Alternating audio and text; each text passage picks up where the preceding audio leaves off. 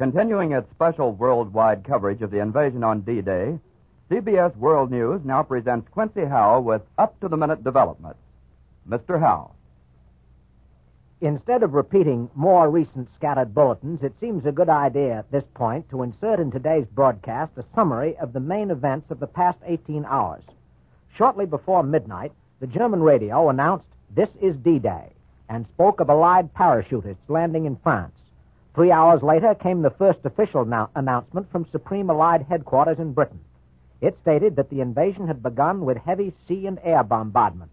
Meanwhile, the underground resistance movement had been addressed by various exiled leaders speaking over the shortwave radio from Britain, and General Eisenhower's headquarters told the inhabitants of the French coast that the air attacks on that region were entering a new phase.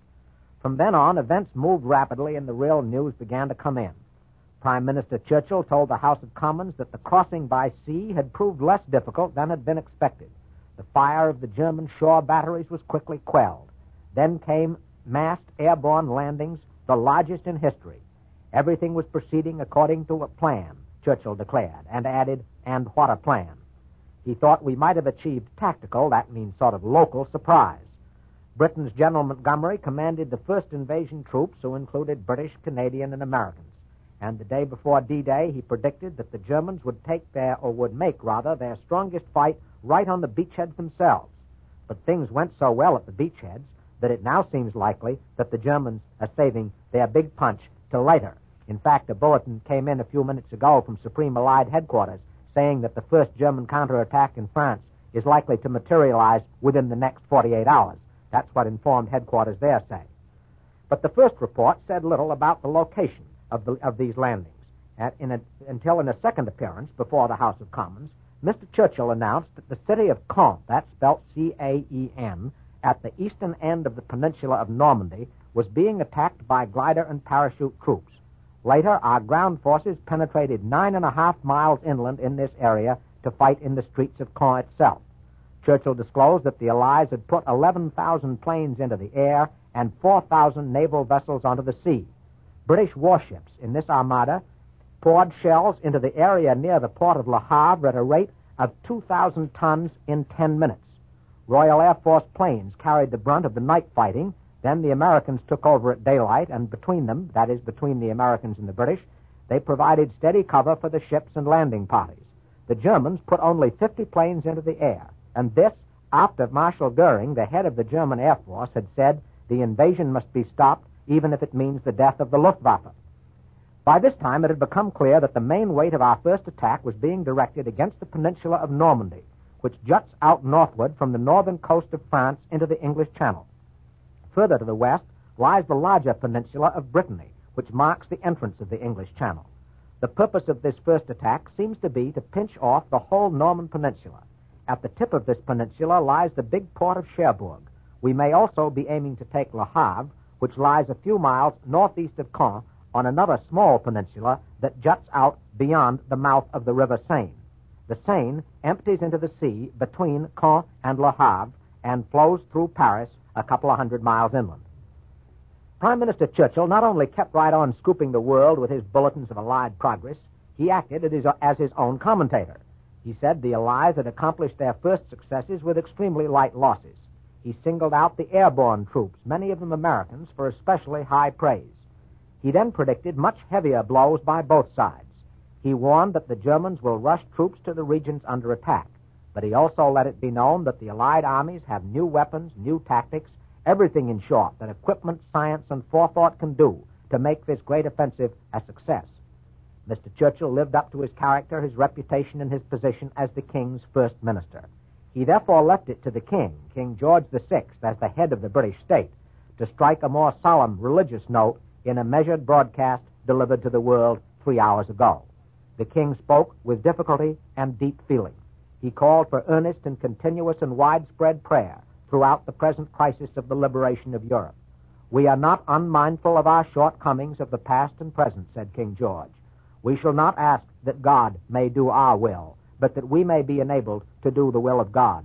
And we dare to believe that God has used our nation and empire as an instrument for fulfilling his high purpose." President Roosevelt, who's the head of our state, as King George is the head of the British state, also urged his people to have recourse to prayer. In fact, as soon as the president finished his broadcast on the fall of Rome last night, he composed a prayer of his own, which he will deliver over all the major networks this evening at 10 p.m. Eastern Wartime, 4 hours from now, and which he asks us all to join him in offering up. He prayed to God to lead our soldiers straight and true. He also prayed for world unity that will spell a sure peace, a peace invulnerable to the schemings of unworthy men. The Russians, of course, don't go in for prayer quite so much as the British and Americans do, but none of their own victories caused more joy than today's news. This is what the Russians have been waiting for during almost 3 years of the most devastating war any country has ever suffered. They now feel that the Anglo-American armies really are in there, fighting the same enemy. They see hopes of early victory. They expect their own armies to start moving westward against the Germans any time now. But the military aspects of our attack from the west, important as they are not the only reason for the exaltation of the Russian people. For the past quarter century and more, the Russians have felt themselves cut off from the rest of the world. Their leaders have told them that the rest of the world wanted to wipe out their regime and undo the achievements of their revolution. The Russians had plenty of reason to distrust the outside world in the early years of their revolution. But as they built up their country, they began to become more curious about the outside world. They began to encourage visitors, though they never encouraged their own people to emigrate, and their regime exercised a dictatorial control over their daily lives. Then came the war. The Hitler-Stalin pact isolated Russia from the West. The German attack then threatened to destroy them utterly. But their own power and the increased help they got from Britain and the United States pulled them through. Now they see the Western allies putting on an offensive that matches some of their own efforts against the common enemy. They also hear leaders in Britain and America, men who used to fear and hate Russian communism, praising their country and calling for cooperation between the Soviet Union and the rest of the world. Today, on the beaches of northern France, the Russians therefore see a new period in their history beginning, a period in which they will play a larger part with other nations. The fact of Russia never meant more to us in the United States than it does today, because only today have the Russians received the final proof they have been looking for all these years, that we are with them in the war and in the peace. And a bulletin just handed me from Reuters, the British news agency, says, scores of United States heavy bombers, heavily escorted by fighters, took off from an American base in Russia and roared over the Soviet-German front to shower many tons of high explosive and incendiary bombs on airdrome installations at Galatz in the first American raid of the war from the new shuttle bases in Russian territory. We're still awaiting Allied Communique number 2, and will switch to London for it as soon as word comes in that it's ready, so there may be a sudden interruption in this program at any point. Well, for the Russians, the final results of today's landings can mean only better tidings. For the French, the future is not so clear and not so certain. While Frenchmen in Algiers embraced one another on the street and wept for joy, feeble old Marshal Pétain tottered up to a German microphone in Paris and urged his people to refrain from action which would call down upon you tragic reprisals. France has become a battlefield, he continued. The circumstances of battle may compel the German army to take special measures in the area. And here's the bulletin, Supreme Allied Expeditionary Force. Wednesday, June 7, Allied forces succeeded in their initial landings and fighting continues, said Supreme Headquarters of the Allied Expeditionary Force today. This report is still coming in. There'll be more in a few minutes. Marshal Pétain, getting back to his speech again, told all workers in France to remain at their posts. Do not listen to outside voices, he warned, calling on you not to listen to our decrees. But shortly after the voice of Pétain had spoken these words, a British broadcasting station put on General de Gaulle, who's just arrived in London. General de Gaulle urged the French people to fight with all the means at their disposal. The supreme battle has begun, he said. This is the decisive blow which we have so much hoped for. This is the battle of France and France's battle. He called on all the sons of France to fight with all the means at their disposal. He also told the people of France to follow exactly the orders given by his government. It's hard to exaggerate the tragedy of General de Gaulle's present position, indeed the present position of France. He and his followers must not only fight the Germans, they must fight the apathy and suspicion of some of their own people, and they must fight the doubts and hesitations of some of our leaders, who have withheld full diplomatic recognition right up to the very end. Perhaps our authorities have acted wisely in withholding this full diplomatic recognition that de Gaulle has been demanding for more than a year. But if the strongest leader in the French resistance movement does not deserve more than partial recognition, then that resistance movement is weak indeed. And if the French committee does deserve better of us, if de Gaulle is able to rally the French people, those people will always reproach us because we did not do more to help them in their hour of need. And then, again, getting back to this communique, in its second communique on the invasion, Supreme Headquarters of the Allied Expeditionary Forces said that the Allied assault forces met little opposition in the Channel or in the air. And here's communique number 3, also from SHAEF. Light, heavy, and medium Allied bombers continued their air bombardment in very great strength throughout the day, with attacks on gun emplacements, defensive works, and communications. And here is communique 4, just in. Continuous fighter cover was maintained over the beaches and for some distance inland and over naval operations in the Channel. That also was included in the communique. These landings in Western Europe overshadow, of course, the fighting north of Rome. But today's dispatches from the Italian capital report good progress on that front, too. American troops have moved ahead 5 miles beyond the Tiber River. Troops from French Morocco have captured Tivoli Junction 16 miles east of Rome. And British troops at the western end of the front, down by the mouth of the Tiber, have taken 2,000 more German prisoners. Yesterday, our troops beyond Rome met with no enemy opposition at all. The Germans were retreating too fast. Today, they defeated German rear guards in fierce tank fighting, and from then on, the opposition again weakened. The Germans quit Rome so fast they left 11 of the 14 main bridges across the Tiber River intact. Our Mediterranean air forces flew 2,400 sorties yesterday, most of them against rail yards and bridges in northern Italy. And from Naples comes the news that Marshal Badoglio has dissolved his present all-party government, and that Crown Prince Umberto, who's taken on his father's job as king, has asked Badoglio to form a new government. The king is dead, long live the king. Or, to quote another French proverb, the more it changes, the more it's the same thing. And now for some more bulletins and dispatches that have come in during the past hour or two.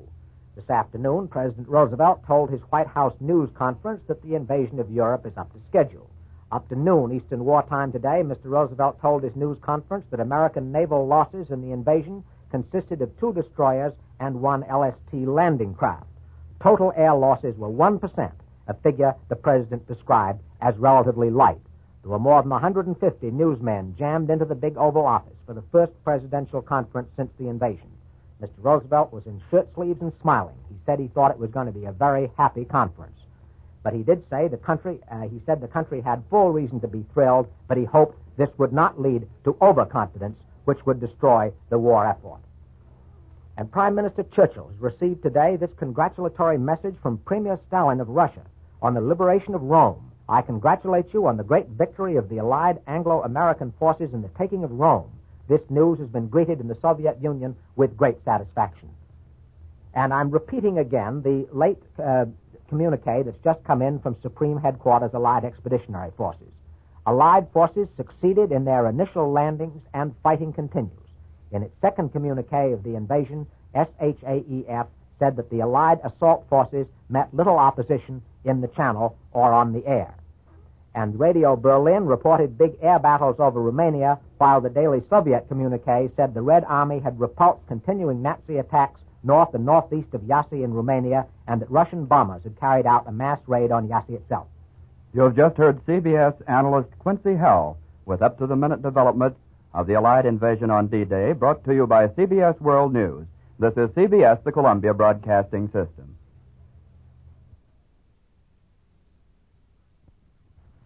Edwin C. Hill with the human side of the news. Presented by Johnson & Johnson, maker of Band-Aid, a ready-made adhesive bandage that helps keep little injuries little. Friends, this Tuesday, because of the special interest in war news, Band-Aid is giving up its commercial time so that Mr. Hill can give you the fullest possible report of the developments overseas. And you can be sure that if any news flashes come into the CBS newsroom during this broadcast, they will be passed on to you immediately. And now Band-Aid presents the famous American journalist, Edwin C. Hill. Good evening, everyone. The most colossal military enterprise in all history is well underway, with the German defenses along the French coast for a distance of more than 100 miles found to be much weaker than our military leaders had feared, and with our losses much smaller than had been feared. It is possible, even probable, that in the next few minutes, perhaps most any time, a most important communique will be received here from General Eisenhower himself. If that is true, it will instantly be put before you. Although more than 4,000 ships moved steadily to the coast of Normandy under the protection of 11,000 bombing and fighting planes, the cost in killed and wounded were described by none other than General Eisenhower as very, very small. It cannot be expected that such good tidings can be long continued. Our troops and the troops of our British allies, drawn from almost every part of the great British Commonwealth of Nations, must soon engage, if they have not already done so, in the heaviest fighting. The German radio asserts that von Rundstedt, their supreme commander and a soldier of undoubted skill, is bringing up every reinforcement to the coast where, said the Germans, a battle for life or death is even now in progress. Just why initial resistance by the Germans was so unexpectedly weak along that stretch of coast from Cherbourg to Le Havre, around the estuary of the Seine River and the northeast shore of the peninsula of Normandy, seemed to be something of a surprise and a puzzle to our commanders.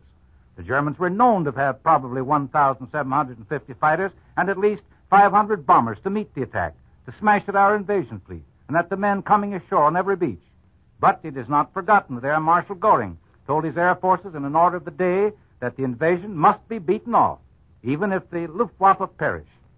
Notwithstanding Goring's lethal orders, the German Air Force failed to put up anything in the nature of effective opposition.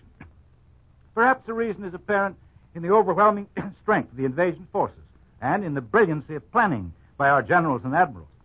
More than 640 naval guns, ranging from 4 to 16 inch, hurled many tons of shells accurately into the coastal fortifications on which the Germans had spent 4 years preparing against this day. Prime Minister Churchill was able to tell Parliament that the shore batteries had been largely quelled, the underwater obstructions had proven less dangerous than feared, and the whole operation was proceeding according to plan. It was General Sir Bernard L. Montgomery who led the seaborne troops, the American and the British, magnificently, as always he has led them, from the deserts of Africa to the fair land of France. Airborne troops, parachutes, and glider men who went in after a personal farewell from General Eisenhower played a brilliant part in the invasion picture. The Germans say they landed at Cannes and made a deep penetration at many points. It is most interesting to recall that it was from Cannes and from the Dives-sur-Mer region of coast near Deauville that William of Normandy launched his invasion of Saxon England in the year 1066. And now history, reversing, not repeating herself, sends the sons of Saxon and Norman English and of fighting Irish and other good breeds in whose veins the blood of courage and love of liberty has never ceased to flow, sends them back to that very land, almost to that very port from which they came those long years ago. It is, of course, much too soon to gather from the whole invasion picture more than a few scattered glimpses, but the scene, the panorama of the invasion, stretching along the seacoast for more than 100 miles, must have been an appallingly magnificent spectacle, could any human eye have envisioned its sweep and surge, or any human ear caught the repercussions of the great and little guns. 4,000 shiploads of soldiers. Nobody knows yet how many, although 4,000 ships could easily have carried 500,000 men to the coast of Normandy. 4,000 men, ships from 4,000 men scrambling into the surf, wading ashore, surging up onto the beaches, ready for action, going instantly into battle. Warships of the British and United States Navy standing out at sea, hurling thousands of tons of shells into the coastal defenses upon which the Germans had put 4 years of effort, countless billions in their money, and which they thought to be impregnable. The Germans themselves said that the whole Bay of the Seine was afire. If the German land troops, who must have been in great force, retreated slowly, it is difficult to believe that they could have escaped horrific losses. The English Channel skies were black with Allied warcraft, heavy and medium bombers, fighters, fighter bombers, rocket bombers, tow planes, gliders, supply and hospital craft, and possibly aerial tank carriers. Not too late with too little this time. No wonder that Mr. Churchill exclaimed to a cheering House of Commons, "What a plan! What a plan!" No wonder that General Montgomery, commander of all land forces, said to his troops, "We have absolute and complete confidence in the outcome." No wonder that General Eisenhower, the man with the greatest responsibility that has been borne by any military figure since Washington, declared with great assurance in his final order of the day, "We will accept nothing less than complete victory. A negotiated peace is not for such men as Montgomery and Eisenhower. They know the people they're up against. These men and our president, too, have said in so many words that Germany has been an incessant war maker for 1,000 years and must be reduced to military impotence and held there. They know that the Nazis and Japanese are fighting to enslave the world. They know that we are fighting to free the slaves of the Nazis and the Japanese and to preserve our liberty. Free men can always win over military might when they're not disarmed or divided. If that were not true, the Allied forces could not have driven the Nazi hordes thousands of miles across the African deserts, across the Mediterranean, and over the mountains of southern Italy. If that were not true, the retreating of German divisions would not still be running north of Rome.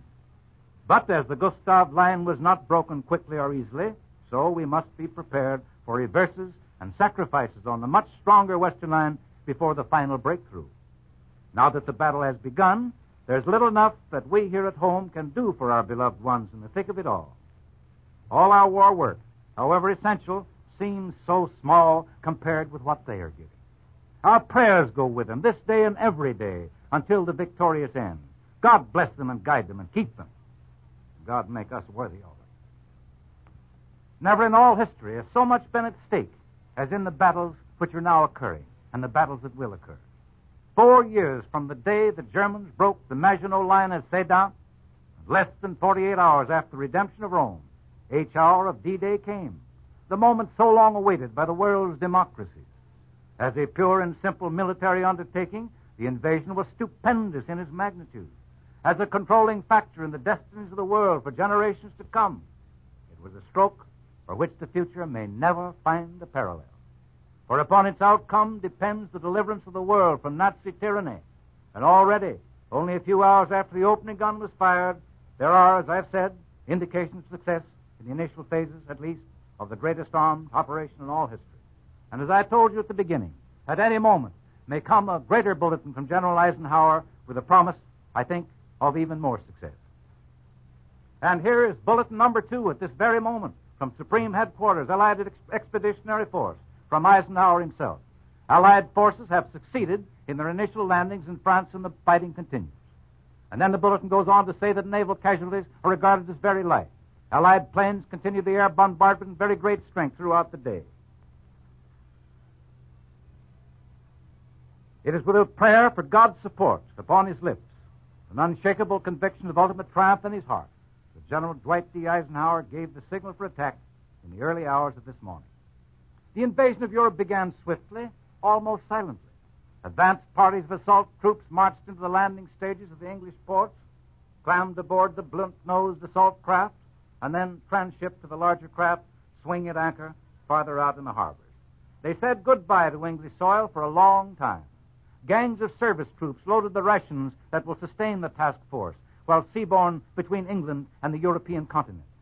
It was said there were enough rations put aboard to last 8 days, plus 1 day of emergency combat rations. The prologue to the invasion was carried on by highly trained Army and Navy personnel and almost under the noses of the English civilian populace without attracting the slightest bit of attention. Indeed, the public had been thoroughly conditioned by many practiced embarkations and landings. Those who saw the small advance parties where the light combat packs marched to the takeoff points were not able to say that this was it, but the troops knew. They knew that the hour had come this time for sure. This was it. Assault troops of combat divisions moved into the assembly areas. Landing craft of all types began assembling close to shore. Day before yesterday, the assembly areas were changed into marshalling areas, and this meant that the troops, having been briefed of their exact mission, were reshuffled into craft loads. Yes, the invasion is on, and although the news is reassuring from the invasion coasts, we feel as if iron hands were gripping our hearts. Here in New York as in all America, as wherever lovers of human freedom await news with such intensity as very probably humankind never before experienced, this day has been a day of prayer, prayer for victory, and prayer that the toll of young life may be, by God's mercy, not too great. In homes, churches, synagogues, and schools, millions gathered humbly to entreat divine aid. The solemn mood is well expressed by the leading editorial of the New York Sun. Now is my soul troubled, and what shall I say? Father, save me from this hour. But for this cause came I unto this hour. Thus spake the Son of Man, who is also the Son of God, as he prepared to enter upon the last mile that led to Calvary and the cross. And thus today must all of us speak, those who at home suffer vicariously, and those who in the full glory of superb manhood advance toward the grand climax of all their training and preparation. Here it is. This is what we're all here for. Life and strength, youth and wisdom, courage and sacrifice, health and fortune. All we have, our hope for our children's children to have, is staked upon the adventure of this day. Let us humbly and prayerfully hope that the event may justify our highest expectations. Insofar as the human element is concerned, we need have no doubt of the outcome. They are bone of our bone and flesh of our flesh, blood of our blood to carry on this enterprise, and they will not fail us. Insofar as technical preparation is involved, we have every right to repose the utmost confidence in our military and naval experts, who for months have been working out the plan.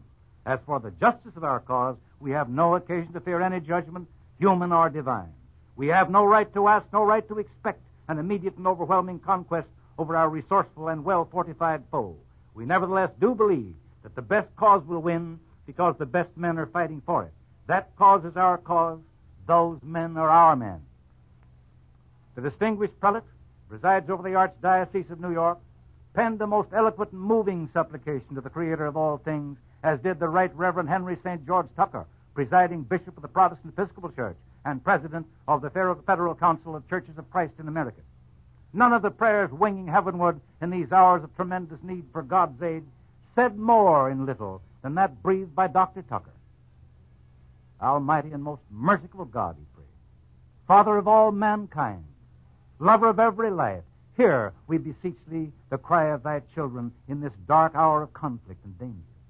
Thou hast been the refuge and strength in all generations of those who put their trust in thee. May it please thee this day to draw to thyself the hearts of those who struggle and endure to the uttermost. Have mercy on them, and suffer not their faith in thee to fail. Guide and protect them by thy light and strength, that they may be kept from evil. May thy comfort be sufficient for all who suffer pain or await in the agony of uncertainty. O righteous and omnipotent God, who in their tragedies and conflicts judgest the hearts of men and the purposes of nations, enter into this struggle with thy transforming power, that out of its anguish there may come a victory of righteousness. May there arise a new order which shall endure, because in it thy will shall be done in earth as it is in heaven. Forgive us and cleanse us, as well as those who strive against us, that we may be fit instruments of thy purpose. Unto thy most gracious keeping we commend our loved ones and ourselves, ascribing unto thee praise and glory through Jesus Christ our Lord. Amen. Band-Aid, Johnson & Johnson's adhesive bandage, was happy to relinquish its commercial time on today's program so that Mr. Hill could give you a fuller report of the vital war news. This is Dan Seymour speaking for Band-Aid, and this is CBS, the Columbia Broadcasting System.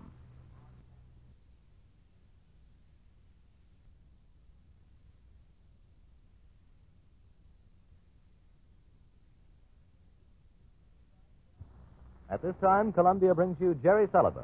We will interrupt the program to bring you late news developments.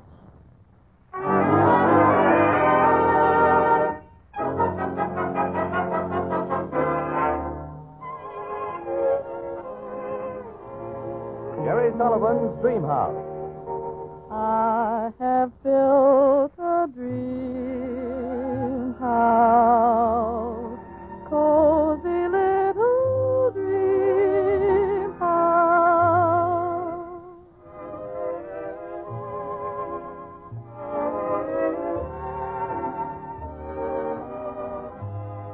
Hello, everybody, and welcome to Dream House. Paul Barron and the boys in the band join me as we start the dream coming and the rafters ringing with my honey's loving arms.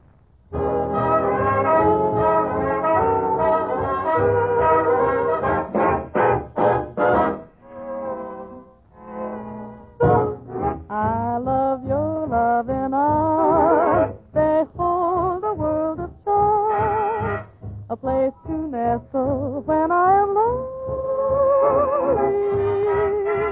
A cozy Laura's chair, oh, what a happy pair. One caress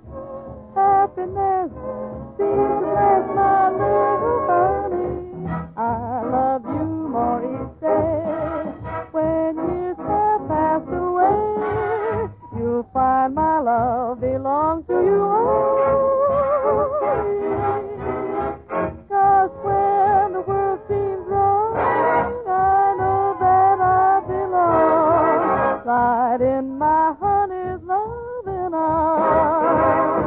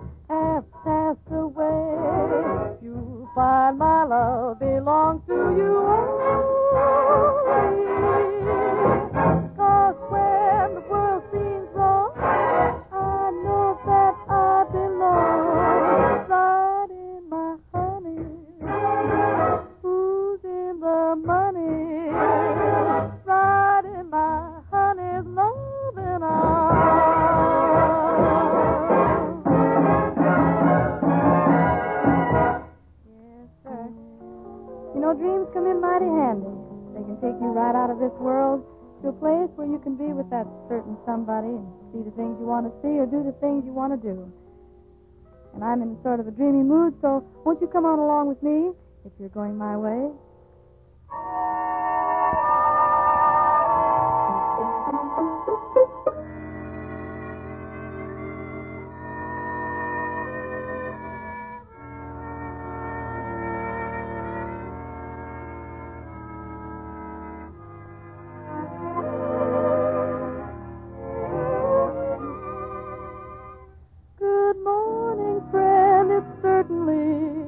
Pleasant time to walk, so fresh and green and clear and bright.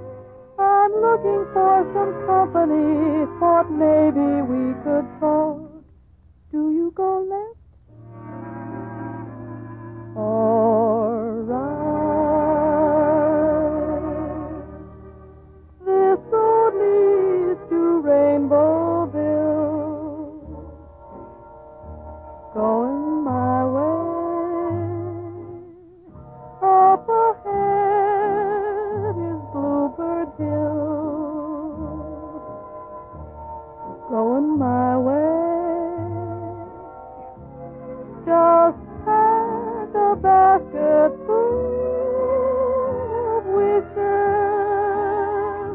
and off you start with Sunday morning in your heart.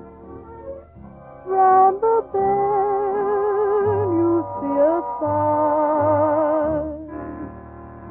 Dreamer's Highway.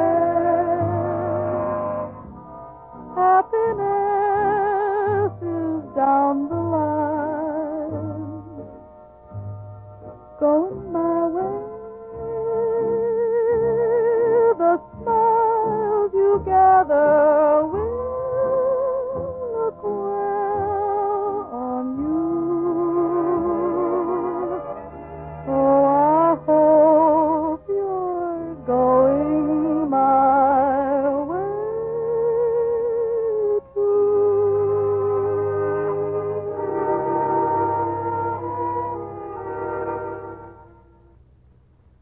This is CBS World News Headquarters, and here's a late bulletin just received.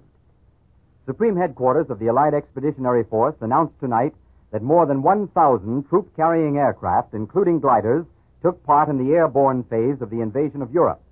It was also announced at headquarters that the American Navy, including the cruisers Augusta and Tuscaloosa and the battleship Nevada, participated in the bombardment supporting the Allied landings. The coast-to-coast facilities of the Columbia Network will remain open until further notice, so keep tuned to your Columbia station for further invasion coverage. We return you now to our scheduled program.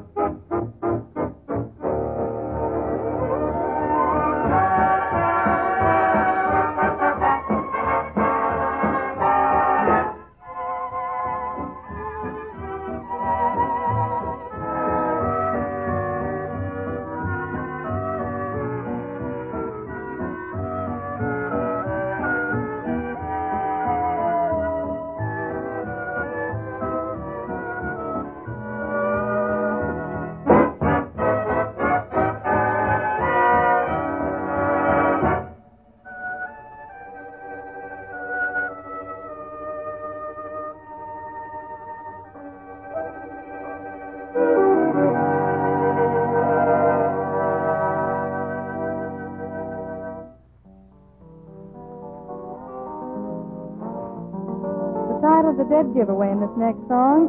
It's almost a complete chorus in its own right. Here it is. I've got those all alone and lonely, lonesome for my one and only blues. Honest.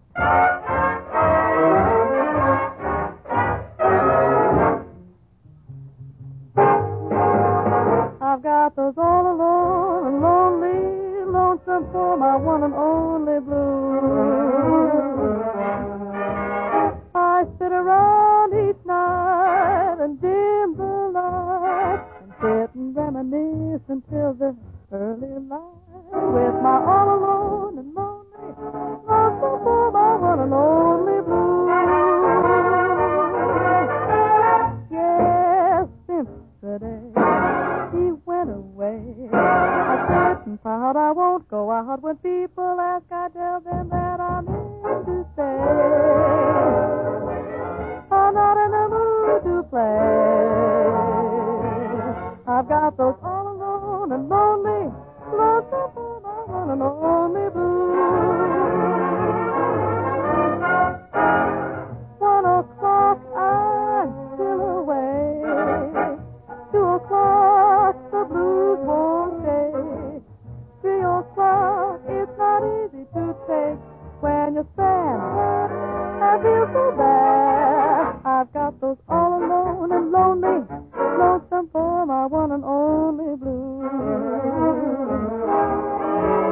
I used to hold him up and act so rude. If he came back, I get into a loving mood and no more all alone and lonely, lonesome for my one and only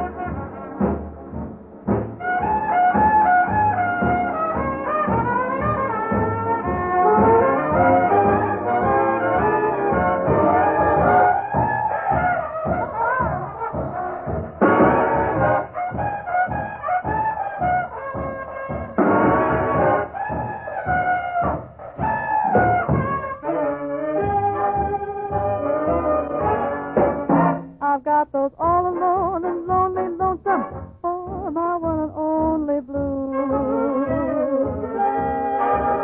I used to hold him up and act so rude. If he came back, I'd get into a loving mood and no more all alone and lonely, lonesome for my one and only blues.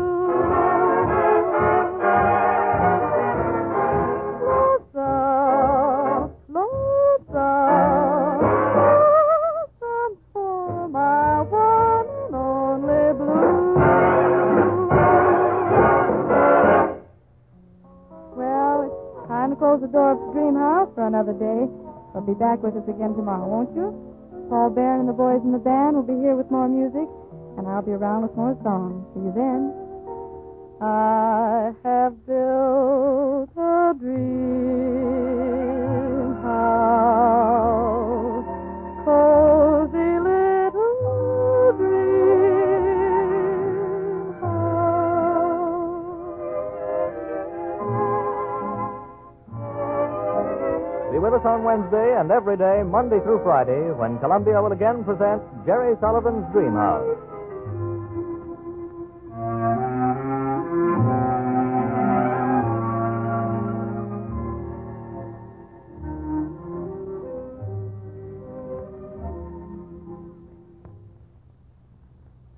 tuned to this station for the latest reports from our foreign correspondents on the world today, to be heard just 30 seconds from now. This is CBS, the Columbia Broadcasting System. It is now 6:45 Eastern War Time by the accurate General Electric clock. Time for the world today, presented by General Electric and General Electric radio dealers. Today, General Electric is omitting its regular commercial announcement in order to bring you more news of the invasion. This is Douglas Edwards reporting that the second Allied invasion communique has been issued, and it reports that Allied forces have succeeded in their initial landings in France, and fighting continues. Now for further details of this war bulletin and news of other developments in the invasion operations, General Electric takes you to London. Edward R. Murrow reporting. This is London. The atmosphere at headquarters continues to be optimistic. Particular pleasure is expressed at the success of the airborne action. Tonight's communique gives no information regarding the land fighting, but there is no indication that the Germans have put in a counterattack. Tonight we were told the names of some of the American ships participating in the bombardment. The Augusta is there, so is the Tuscaloosa. Likewise, the Nevada. The Japanese tried to sink her at Pearl Harbor. The three British ships named were the Old Warspite and the cruisers Mauritius and Belfast. All day, Allied heavy bombers have been operating in support of the ground troops. They have encountered no fighter opposition. As a matter of fact, the refusal of the Germans to commit their air force is one of the principal subjects of conversation here tonight. As the official record goes, the action so far seems to have been almost too easy. But the reputation of the German armies is still considerable, and there is no disposition to discount their power to hit back. And there is no official admission that our bridgehead is free from concentrated artillery fire.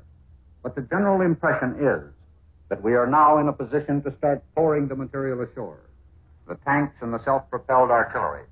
Incidentally, they're all waterproofed for traveling in water up to 6 feet.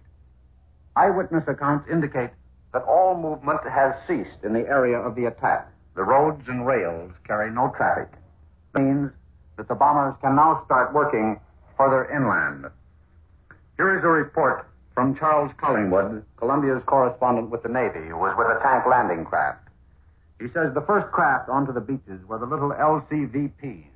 They came in doggedly, looking very small and gallant with their heads up. Offshore, several miles, loomed the silhouettes of the big ships. Between them and the beaches milled an assemblage of landing craft of all kinds, forming up, waiting to go in. A few thousand yards offshore, two patrol boats stood, a mile or so apart. They marked the starting line.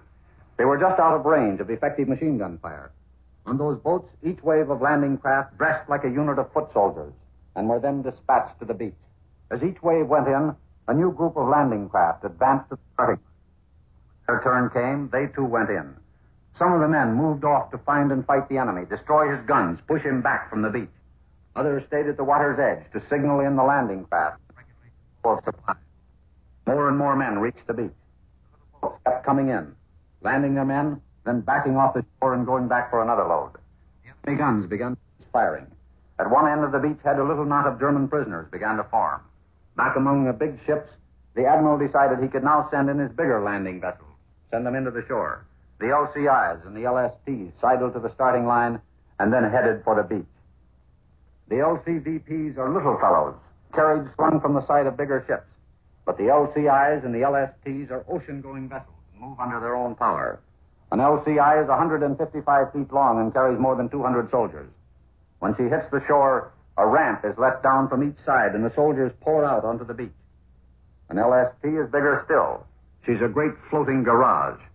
When she reaches shore, her mouth opens and trucks and vehicles of every description roll out of her and are lifted by davits from her hold. When these ships go in, the landing is well underway, and their cargoes quickly build up the power of the assault. I return you now to CBS in New York. That was Edward R. Murrow reporting from London. We had news late this afternoon that scores of United States heavy bombers, heavily escorted by fighters, took off from an American base in Russia today and rode over the Russian-German front, showering tons of high explosives and incendiary bombs on an aerodrome at Galatz in Romania. It was the first American raid of the war from the new shuttle bases in Russian territory. To keep you posted on last-minute developments in the invasion coverage, American, Canadian, and British troops landing on the French Normandy coast to open the Western Front have fought their way 9.5 miles inland to ancient Caen within a few hours today, and the Germans reported that the gigantic Allied invasion operation is fast developing along a 60-mile front. General Eisenhower, after announcing the invasion in one sentence in his first communique, said in the second one, of which you've heard, that the initial landings have succeeded and that fighting continues. There's been no sign of a German counterattack more than 24 hours after the opening of the grand assault shortly before midnight today, apparently effecting a complete strategic and tactical surprise by landing on a soft spot between the heavily defended ports of Le Havre and Cherbourg. The Allied forces, at remarkably low cost, made good their landings in the Great Crusade and have fought their way into the streets of Caen. More invasion news in just a moment from Washington. But now, another switch overseas for a quick glimpse of the war in Italy. General Electric takes you to Rome. Farnsworth Powell reporting. 5, 4, 3, 2, 1, whoa. It was 22:50, and our last time check. Apparently, the time check is about 1 minute off. We've just been informed from our communications headquarters. The Farnsworth Powell, our correspondent there, is getting set to go and will be with us in just a moment. Meantime, we'd like to remind you that the CBS network will remain on the air all night to bring you the latest news of the invasion with comprehensive reports from Columbia's correspondents and other newsmen who have been at the front. So keep tuned to your CBS station. We repeat the communique. Allied forces have succeeded in their initial landings and fighting continues. In its second communique on the invasion, SHAEF said that the Allied assault forces have met little opposition in the Channel or in the air. And now the switch to Rome. Farnsworth Powell reporting.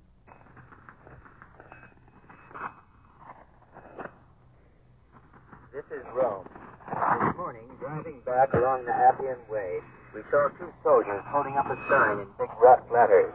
Second front, half invaded. That was the way the news came. The men of the 5th and 8th Armies are proud that they were able to complete their assigned task of liberating Rome before the beginning of this greater and more decisive battle. The task of annihilating Kesselring's armies is yet to be completed. During the many weary months when we didn't seem to be getting anywhere, we still felt that at least we were wearing and tearing a German division, which would otherwise be resting up armies, and they have brought home to the Germans and the world one of the imponderables of this war. That whatever the delays and losses and reverses of a campaign, there will be no swerving from the objectives set up for our fighting men to achieve. I return you now to CBS in New York. And next, a report on how Washington views the invasion. For that story, General Electric takes you now to Washington. Bill Henry reporting. President Roosevelt at his news conference this afternoon could be accurately described as cheerful but sleepy. The nearly 200 correspondents who jammed into the study could testify to his cheerfulness, and he described himself as being sleepy. He said the invasion was going right up to schedule, and he made public the first figures, that we had lost only 2 destroyers and 1 landing craft in the first 12 hours, and that air losses had been only 1%, both well under expectations. Both houses of Congress opened with an attitude of prayerful solemnity and functioned in that atmosphere today. The House, however, continued its demands for prompt investigation of Pearl Harbor, and finally, after a red-hot session, passed a resolution calling for the commencement of the Pearl Harbor court-martials by September 7th of this year. Tonight, at 10 o'clock Eastern Wartime, President Roosevelt will go on the air briefly to read a prayer. The text of the prayer has already been made public, and it is the President's wish that everyone join with him as he reads it tonight. I return you to General Electric in New York. On our World Today tonight, we have heard from Edward R. Murrow, broadcasting from London, from Farnsworth Powell, broadcasting from Rome, and the report you've just heard from Bill Henry in Washington. This is Douglas Edwards speaking for the General Electric Company, reminding you to tune in tomorrow and every weekday at this same time and to buy another war bond and hold on to those you have. This is CBS, the Columbia Broadcasting System.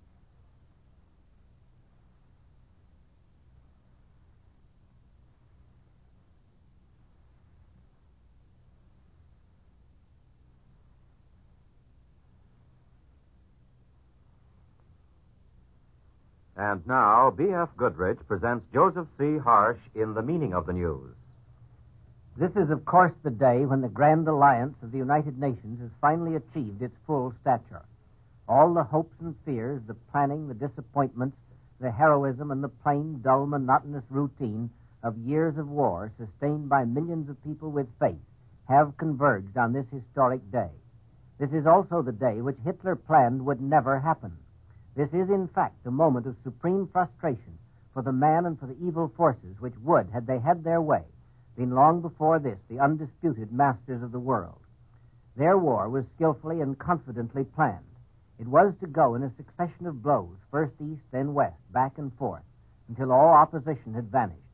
It went that way at first with horrifying ease. Poland in the east and Denmark and Norway, then France in the west and Belgium and Holland. Back to the east again for the Balkans and Russia. Russia was to fall swiftly. Then Hitler would turn on Britain and wipe it out before America could throw any real weight into the balance of war. What went wrong with Hitler's plan is now a well-known story. The first flaw in the perfect crime came when a handful of brave Englishmen held at Dunkirk, not very far from where we are landing today. Held long enough to save the tiny nucleus of a British army. That little flaw widened into a crack when Britain's youngsters held the skies over England. The crack widened into a chasm when Stalingrad held firm, and Rommel was driven back from El Alamein. Those were the foundation stones on which many men have built, painfully, patiently, and well. They bound those stones together into a political grouping of nations, at first a loosely knit combination. The binding has hardened through time and the gradual emergence of confidence and respect among associates in this undertaking. Now, at long last, the finished instrument is ready and has been put to its destined use. The invasion has opened swiftly on the fall of Rome. German armies are today facing not one single front at a time, as they had planned so meticulously and shrewdly, but 5 fronts bearing down on them at once. Their troops met our invading forces on the Norman Peninsula this morning with the knowledge in every man's mind that Rome had fallen only 2 days before, and that a German army in Italy was in full, shattered, and humiliating retreat. They faced our men on the beaches knowing that it is only a matter of days, or perhaps even hours, before the Russian glacier starts grinding down on them again. There's been no roof over their fortress for months. Beginning today, there is no longer a safe cellar under it. What our bombs have done from above, the unleashed forces of the underground movements began from below this morning. Hitler intended to pluck down his victims one by one. Today, from above and below and on 3 sides, a reluctant world is in imposing and fearful motion against him. We can't be sure yet how strong the vaunted German defenses are. One can certainly be canceled out. German submarines are neither interfering with the channel crossings nor are even at sea in numbers sufficient to have any serious effect. German coastal patrol boats and underwater obstacles have already been overcome easily. Secret weapons have not yet interfered with the embarkations, the crossings, or the landings. The Luftwaffe has yet to show its weight in the battle. German coastal batteries must have been most effectively silenced. The President's announcement that up to this noon only 2 destroyers and 1 landing craft had been sunk is astonishing evidence of the effectiveness of last night's air bombardment and this morning's shelling from heavy ships, both of which had this purpose in view. Between midnight last night and breakfast this morning, 10,000 tons of bombs were dropped on those German coastal batteries.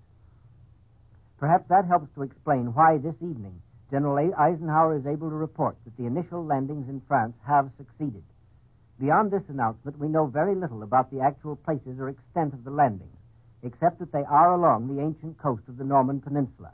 But we can know today that the will of the world to remain free has proved its ability to achieve a wartime coalition and to put that coalition into decisive motion. This is the day of all days which Adolf Hitler never wrote into his calculations. Mr. Harsh's analysis of today's historic events was brought to you by B.F. Goodrich. This is CBS, the Columbia Broadcasting System.